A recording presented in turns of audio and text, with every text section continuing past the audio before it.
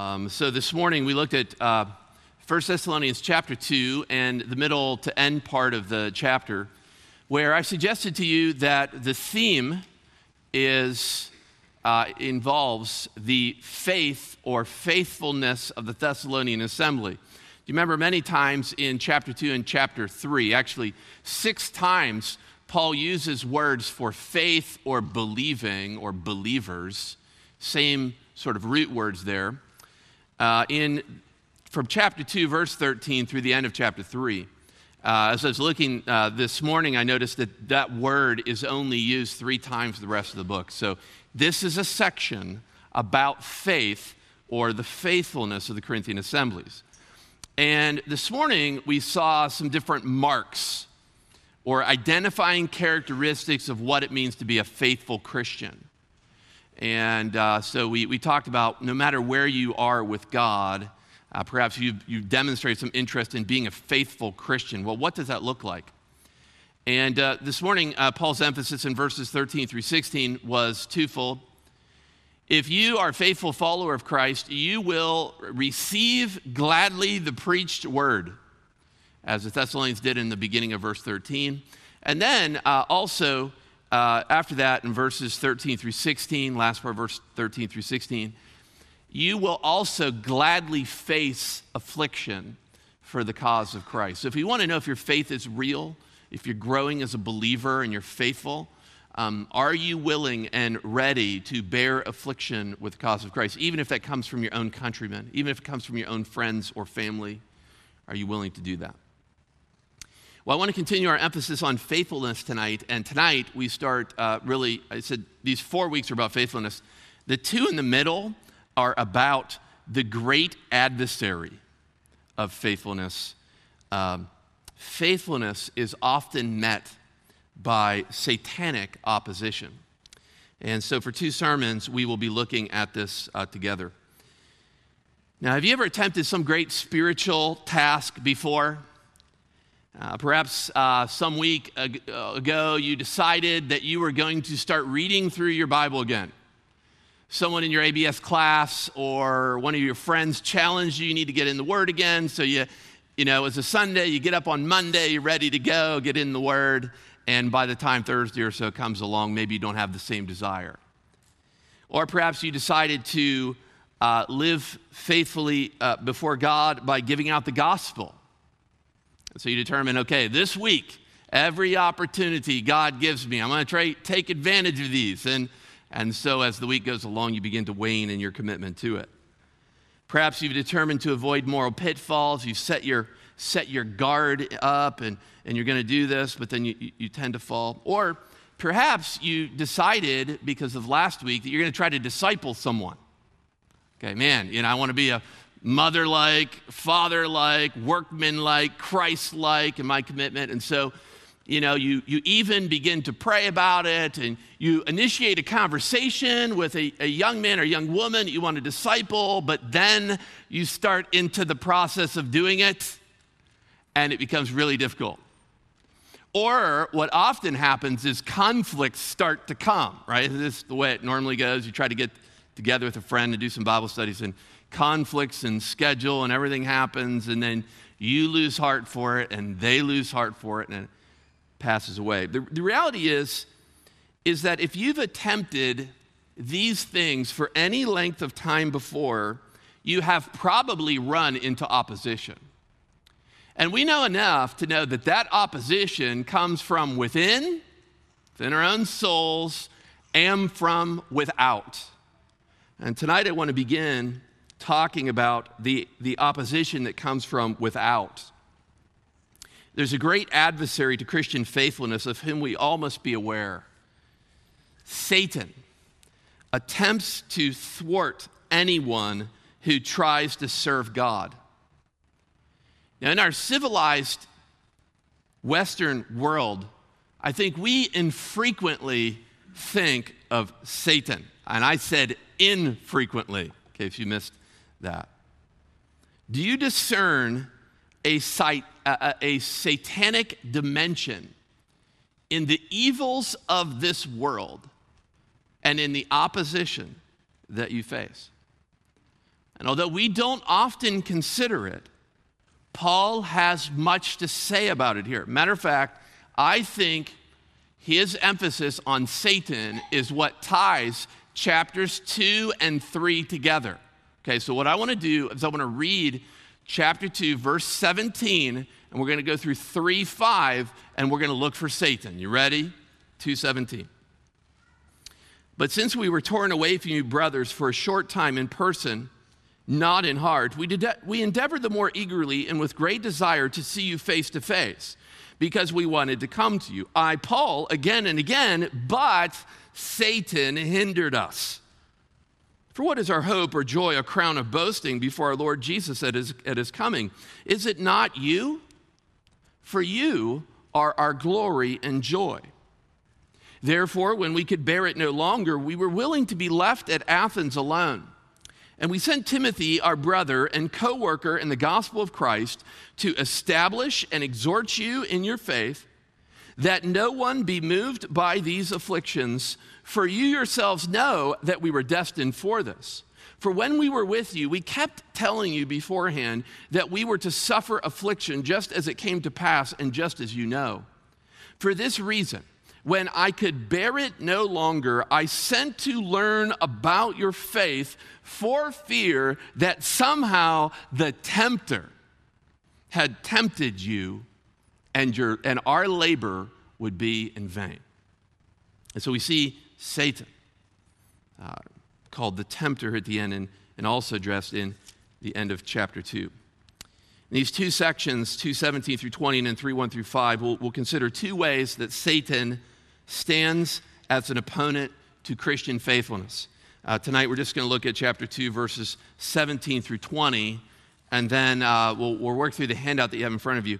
At the end, I'm going to do something a little bit different. So we're going to kind of go fairly quickly through 17 through 20, and then I want to whet your appetite for a biblical study on the career of Satan in the Bible. And so when we get to the end of verse 20, just don't close your Bible, okay, because we're about halfway done. Okay, so I just want to be clear, give you full, clear expectations here. So the first way that Satan opposes us in this text is Satan often opposes ministers of the gospel, or by ministers, I recognize we're all ministers of the Lord Jesus Christ. I think that's true. We're all servants of his. That word I'm using especially of leaders in the church. By application, I think it's all of us. But in this text, it's Paul and his apostolic team. And so Satan opposes leaders in the church is another way you can look at this. So I want to walk through verses 17 through 20 in three points. And it's kind of like a narration, kind of like a story, and you can kind of walk through it. The first part is I see a good desire in verses 17 and 18. A good desire. Paul desired to impact others for the gospel. And you can see that here. He really wanted to impact the Thessalonians. And in these two verses, we can see a lot about that desire. We see a reason for his desire to see them. He had this longing desire to see them. And the reason is forced absence. If you remember when he planted the church in Acts 17, he was only there for 3 weeks, and then he was forced to leave. And so in verse 17, he describes it this way, that he was torn away from them. Metaphorically speaking, Paul says that it's like he had been orphaned from the believers in Thessalonica. And so there are different ways you can take this idea of being orphaned as it appears in verse 17.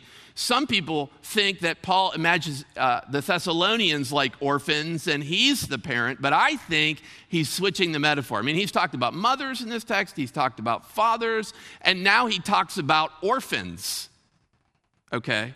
And so you look down in your Bible at verse 17. Verse 17. But since we were torn away from you, brothers, for a short time in person, not in heart, we endeavored the more eagerly and with great desire to see you face to face, because we wanted to come to you, I, Paul, again and again. Okay, the words torn away, that's where I'm getting the idea of orphan, could be translated that they were orphaned from you. Okay, I think especially Paul imagines himself as an orphan.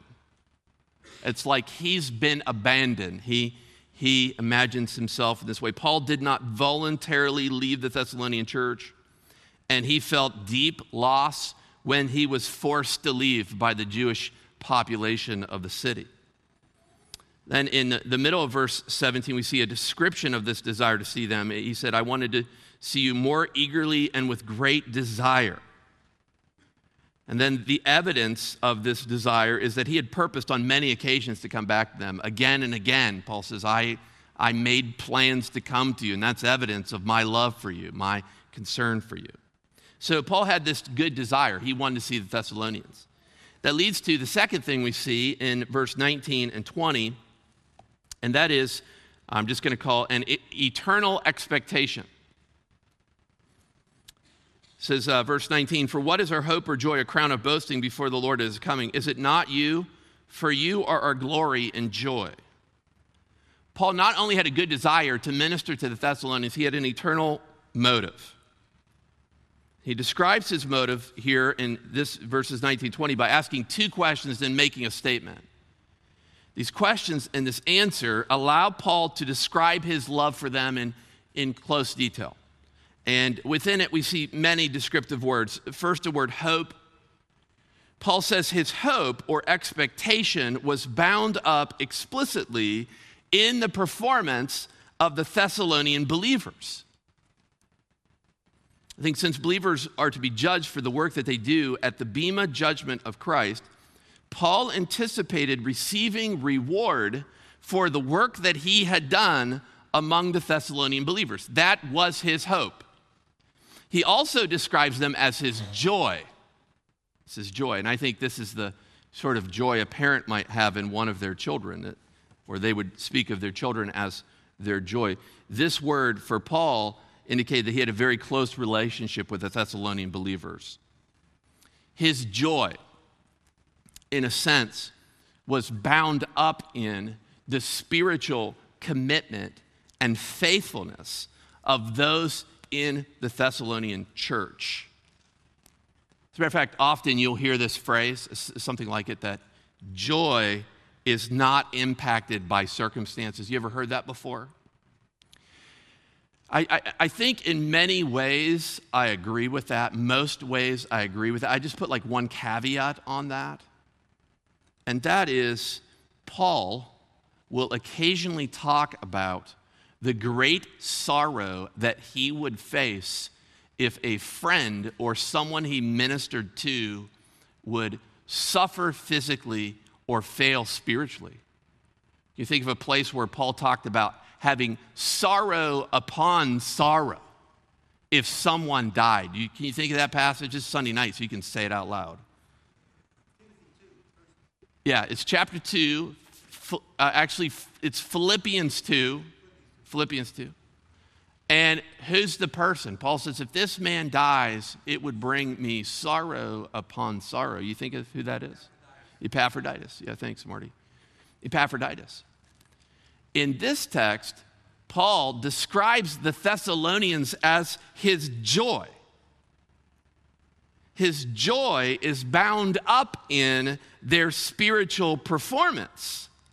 And so I think joy can be impacted by the way someone we invest in spiritually, by how they perform, by their life and the choices that they make.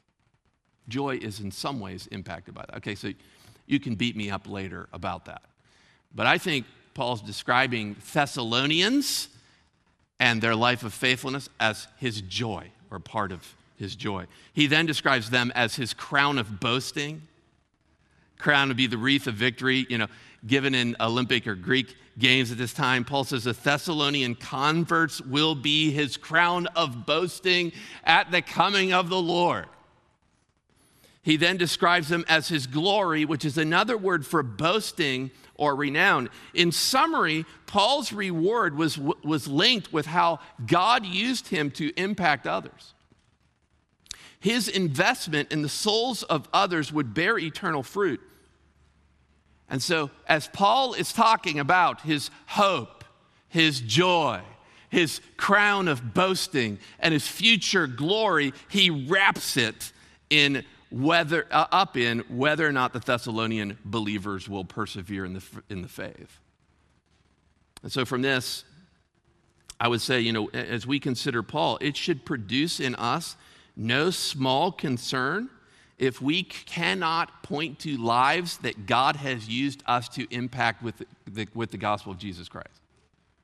Okay, so if you can think of no one whose spiritual performance is important to you because of the investments that you've made, because of the times spent in prayer and Bible study and discipleship of that person, that should create a huge concern for you. Okay, so as Paul's talking about that day when he sees Christ, he says, "You are my crown of boasting. You are my joy. You're my hope." And so Paul had a good desire. He wanted to see the Thessalonian believers. He had an eternal expectation. They were his glory and joy. And then finally, though, verse 18, middle part of the verse, and I skipped over, actually the end of the verse, that little phrase, "But Satan hindered us." So he also had a powerful adversary. Satan stopped Paul from ministering in Thessalonica. And so although Paul had a good desire with eternal expectations, he also had an opponent. Satan is a powerful adversary. The title Satan is a loan word from Hebrew. It is translated from the Hebrew word Satan, which means adversary. And it is often used of the chief angelic adversary of God and the Lord Jesus Christ, Satan. And so what Paul reveals in this text was that Satan was somehow able to thwart him or to encumber him as he performed ministry. And I think one of the best questions we should ask here is how? I mean, what did Satan do? Paul just says Satan hindered us. And the answer is we don't know for sure. It may be that Satan sent some sort of physical illness to Paul, which impacted him, although there's no indication of that in 1st or 2nd Thessalonians that I can find. Now, there are other texts. 2 Corinthians 12. Paul talks about his thorn in the flesh, okay, which I think is some sort of physical problem, maybe vision problem. And then after he talks about the thorn in the flesh, 2 Corinthians 12:9, how does he describe it right after that? He said, "I was given a thorn in the flesh, a messenger of Satan to buffet me." Okay, so it may be that this was some sort of physical attack that Satan had made on Paul or his body. And that, I think, happens in his life. However, I think it's better to say that what he's talking about here is that Paul could not return to Thessalonica. He was being hindered by Satan. He was blocked from being able to come back. And I think that this means that Satan was using the Jewish population to prevent Paul from going back. Matter of fact, turn in your Bibles for a second. We're going to be doing a little bit of turning tonight. Acts 17, and we're just going to do one verse. So keep your finger here. Acts 17 and verse 9. So what we're tracking down here is in what way did Satan hinder Paul? And I come to Acts 17 and verse 9. Actually, let's look at verse 8. "And the people and the city authorities were disturbed when they heard these things. And when they had taken money as security from Jason and the rest, they let them go." Okay, so there's something legally or perhaps illegally going on in Thessalonica. And so they're thinking about what to do with Paul and with this disturbance. Remember, they had dragged Jason out, this believer in Jesus Christ, and they'd attacked him. And now they take a legal deposit, I think, of money, or a legal deposit of money as a security, okay, from him. It may be, I think, that when Paul says that Satan hindered him, that Satan had produced trouble locally that prevented Paul from coming back to the city. In the very next verse, he leaves.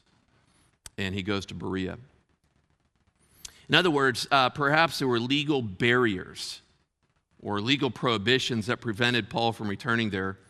And so the apostle, I think, is banned from ministering in the city, so he has to send back Timothy, for instance, to minister to them. Okay, so that's the text as I see it. Okay, 1 Thessalonians chapter 2. Okay, now, what I want to do in just the next 7-10 minutes or so is I want to whet your appetite for something I think that's very important. An important study for believers of Jesus Christ is to study the career or the activity of Satan. Think about it. There are not many books written upon the great adversary of Christian faithfulness, Satan. There are not many biblical theologies written, not many articles written on Satan that I'm aware of.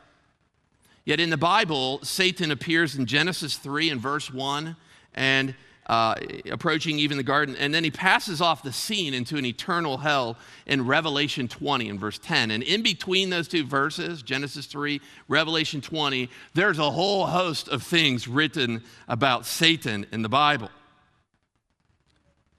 And so I would suggest that this is a noble study for us to perform. We need to be aware of Satan and his role in creation or salvation history. And we should also be aware of the way he often impacts followers of Jesus Christ.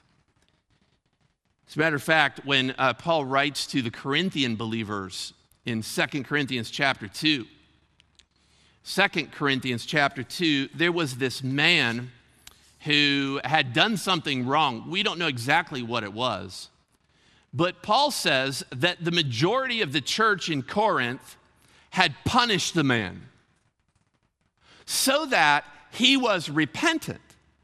He had turned back to Jesus Christ. And so Paul challenged, I personally think that the man had a problem with Paul. He was a critic of Paul the apostle. Yet the church had confronted him and he repented. So Paul says, what you need to do with this man now that he's repented is you need to forgive him. You need to forgive him. And if you forgive him, Corinthian church, then I forgive him. I would forgive him. And as Paul is working through that, he says to them, you need to forgive them. And the reason he gives for them to forgive this man is so that Satan does not get a hold of him. And then Paul makes this very important statement. He says, for we are not ignorant of the devices or the schemes of Satan. As Paul makes that statement to the Corinthian church, we're not ignorant of the way Satan works. I think often in our modern churches today, we are ignorant. We don't really know much about the way Satan works. And so what I want to do with you for a moment is just give you fruit of my own study.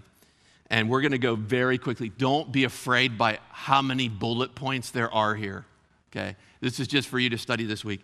I have found in my New Testament, especially New Testament, I've gone the Old Testament a little bit, but more in the New Testament, 10 schemes or devices of Satan.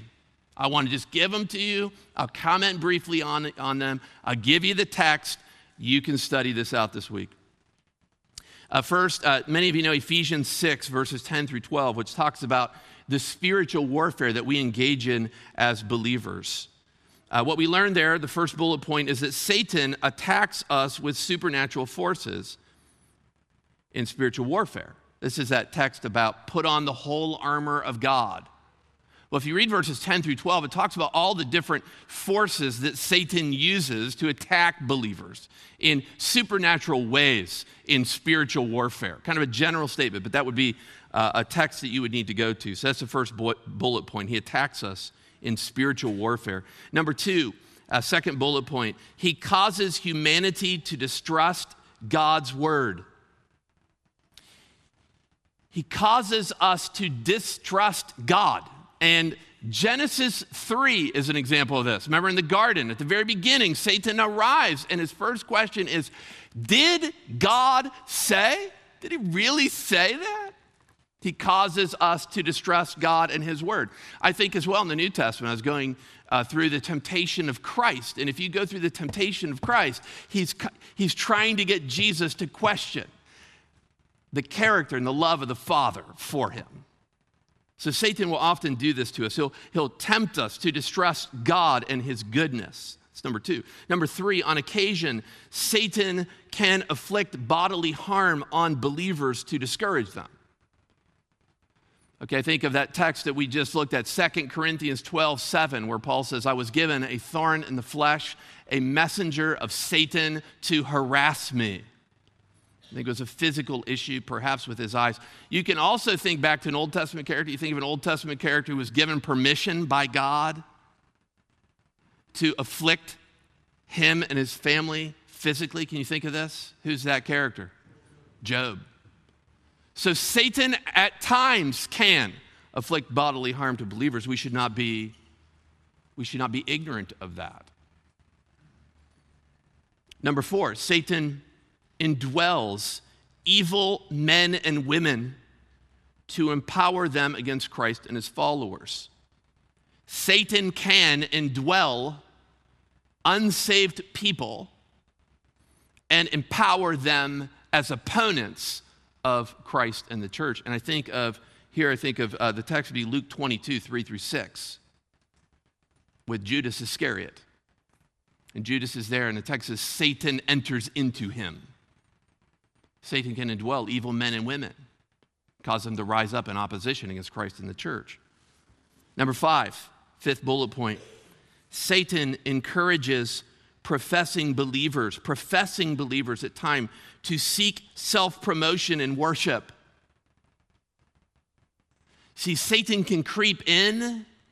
I'll read it again because some of you are taking it. He encourages professing believers to seek self-promotion in worship.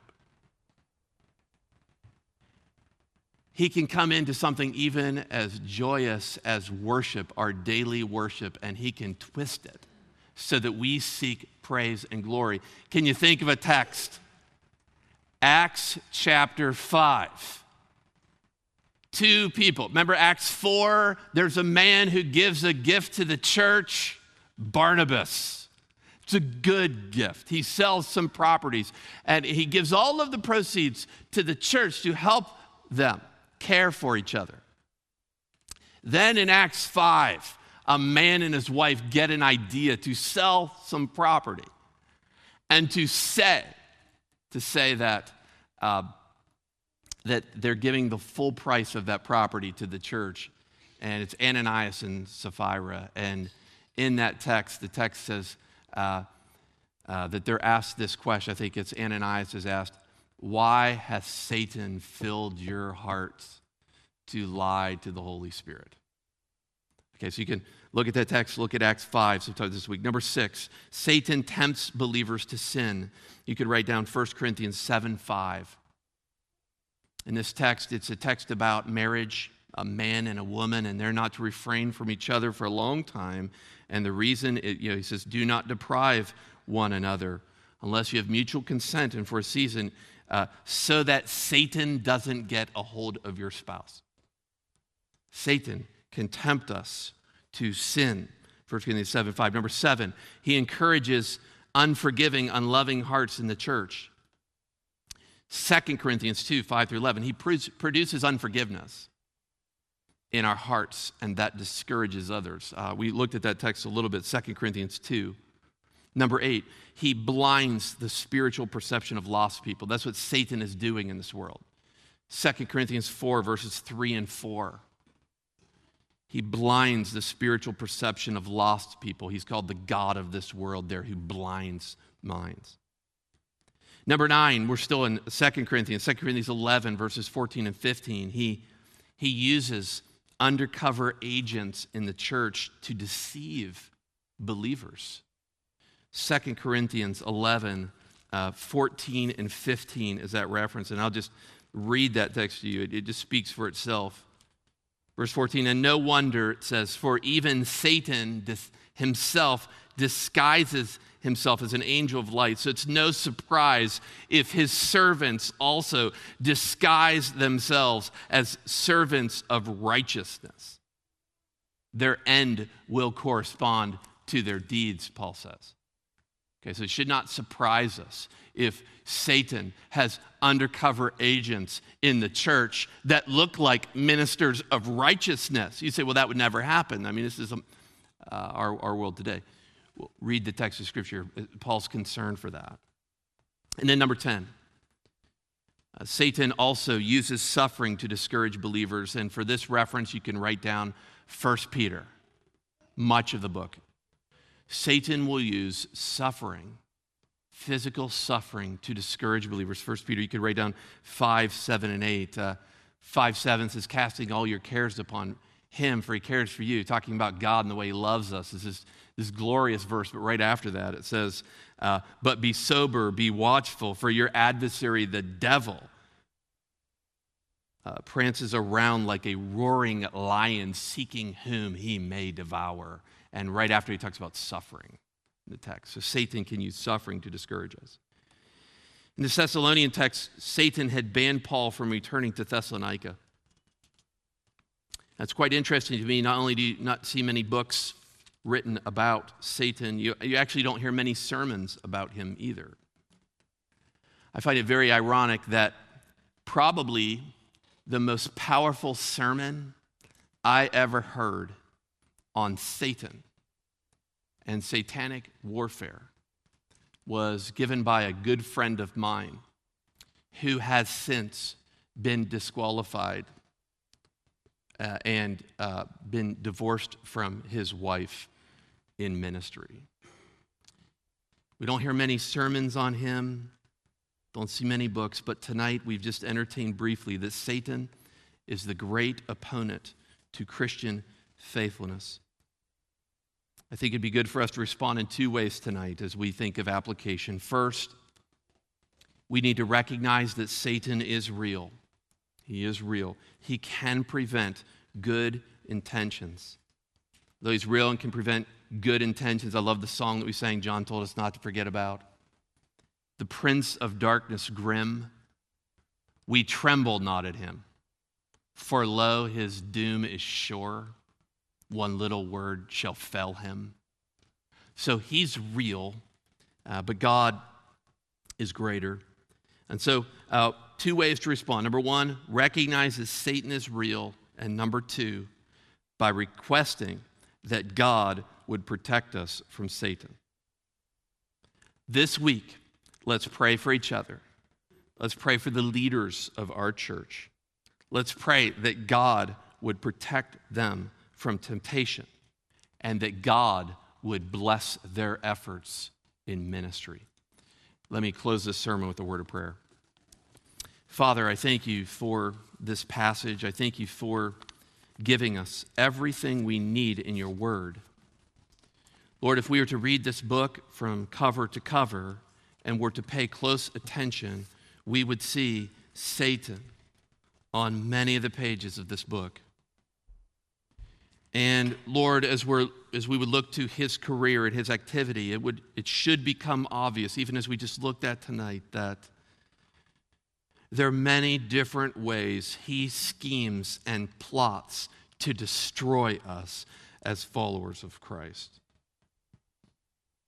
Lord, he not only attacks us as believers of Jesus Christ, he is also active to destroy leaders in our church and leaders in the church of Jesus Christ. And so, Father, I pray that this sermon tonight, this text, would just awaken us, just would remind us. We think of Paul and the fact that Satan and his hindrance was on his mind, and I pray that we as well would keep it on ours. And Lord, for any brother or sister here tonight who is presently facing satanic opposition, it's very real consideration. I pray that you would encourage them. I pray that you would strengthen them. And I pray, dear Father, that you would defeat Satan in their life and allow these brothers and sisters to stand firm in the faith. We pray. In Jesus' name, amen.